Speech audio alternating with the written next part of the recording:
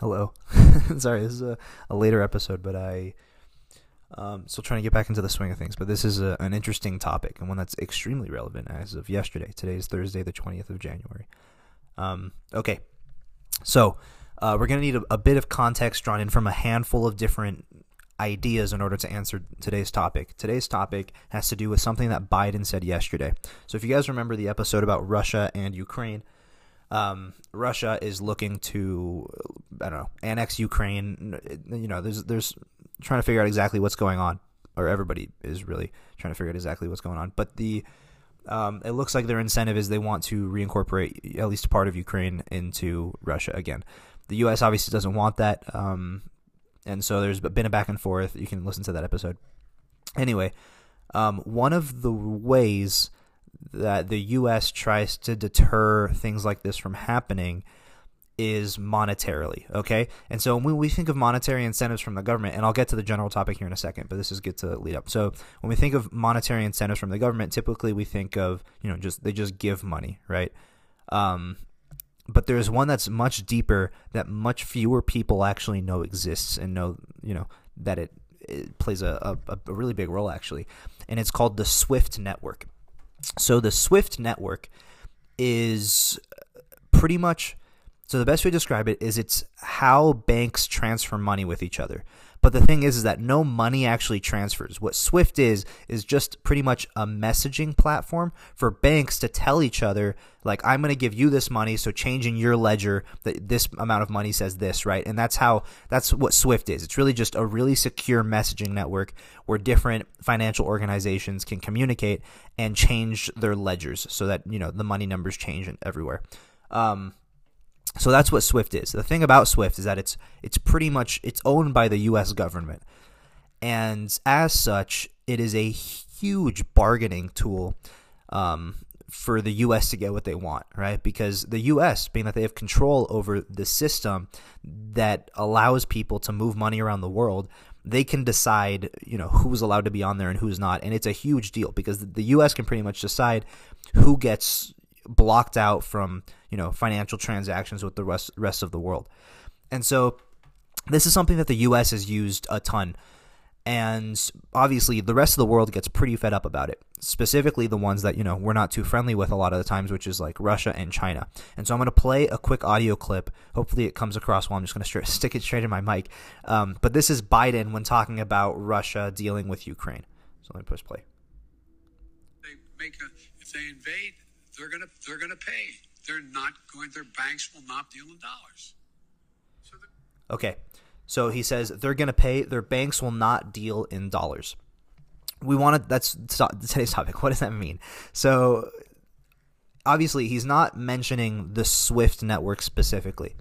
But if you ask yourself, like, what does he mean they won't be able to deal in dollars, right? Like, obviously Russia could give somebody dollars or take dollars if they wanted, right?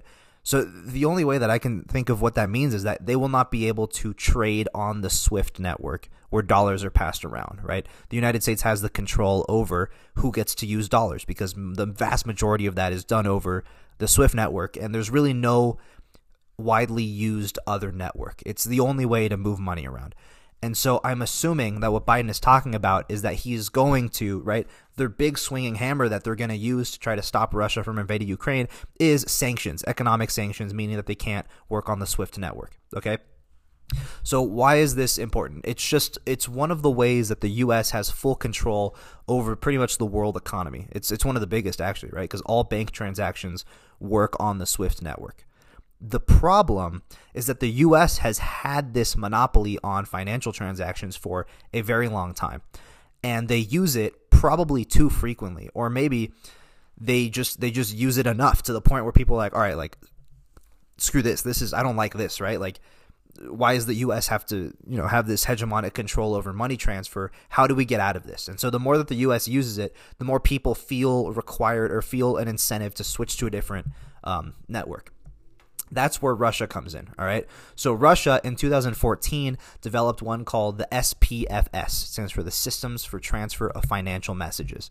So SWIFT and the SPFS are pretty much the same thing.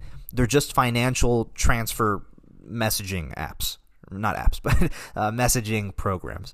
And so because Russia obviously has been feeling pressure from the United States for a long time, they developed this one.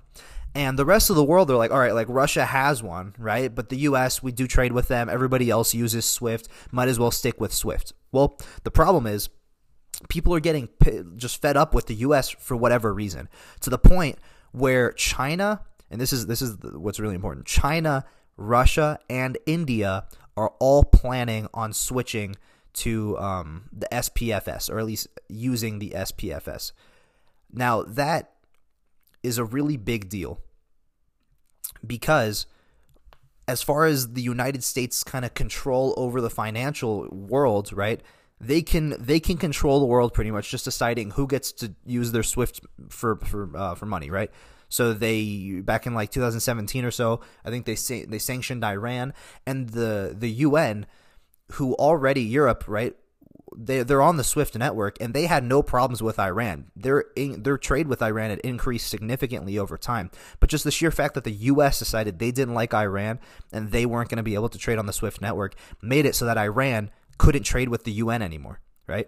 And so this is it has huge repercussions when the U.S. decides to use SWIFT. And so people really tiptoe around the United States. This is a big reason for it, okay?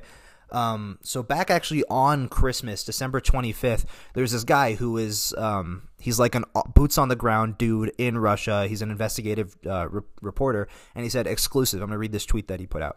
The top geopolitical game changer of early 2022 will be announced on Putin's visit to the Beijing Winter Olympics. A possible Eurasian RIC pact, Russia, India, and China, strategic focus on trade and or bypassing SWIFT.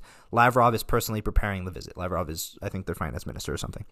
So anyways, so on Christmas, this guy was already talking about how China, India, and Russia are planning on getting off the SWIFT network, which is crazy because India is one of our closest allies, especially on the eastern side of the world, right? And for them to be so just fed up with the United States, right, and just so eager to trade easily with China and Russia that they're willing to overthrow one of the biggest bargaining chips that the United States has over Russia and India and participate in that network is just mind-blowing, right? Things are obviously changing.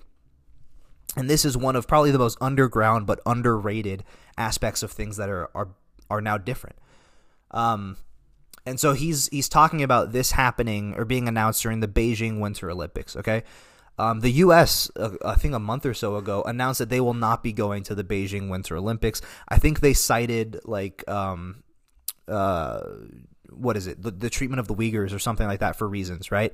If I'm totally honest, this is probably a bigger reason for not going in terms of like their, being, this is pretty much, they're going to be slapped in the face. And so I'm assuming that they knew that this is coming. They knew that it's going to be announced at the Beijing Winter Olympics, and they didn't want to be embarrassed there, right? So they probably pulled out knowing that this is coming, knowing they can't stop it, right, and deciding that they didn't want to be there for this and, have Biden sitting in the background while Putin comes up and says this thing, right, and he just kind of has to sit there and take it. Obviously, that's all speculation, but I think that's a bigger deal to the administration than the Uyghurs. It doesn't seem like they care much about the Uyghurs in a lot of ways. They just talk about it sometimes. So anyways, this is a shorter episode, but in summary, the Ukraine issue and what we listened to with Biden about the Russia not being able to deal in dollars is likely referring to SWIFT. This is becoming more and more of an empty threat as time goes on, as the U.S. exercises this more and people decide that they don't want to deal with SWIFT anymore, and then they move to Russia's, right? They move to Russia's SPFS, and as people move over, this will become less and less of a kind of a hammer for the U.S. to swing. And it also notes just the decline in America's ability to control the world, right? And decline in America really running things, right? And just the fact that India is siding with Russia and China should be a huge indicator to us in kind of the way things are going and how we should view the future of geopolitics, right? With the U.S. having much less of a say in the way that different countries interact with one another. All right, so that is a quick episode, actually, and I hope it was interesting. If it was interesting, go ahead and share. That's always fun. But I'm definitely doing this just to to help the people who listen to understand better. So thank you, and have a good rest of your day. Bye.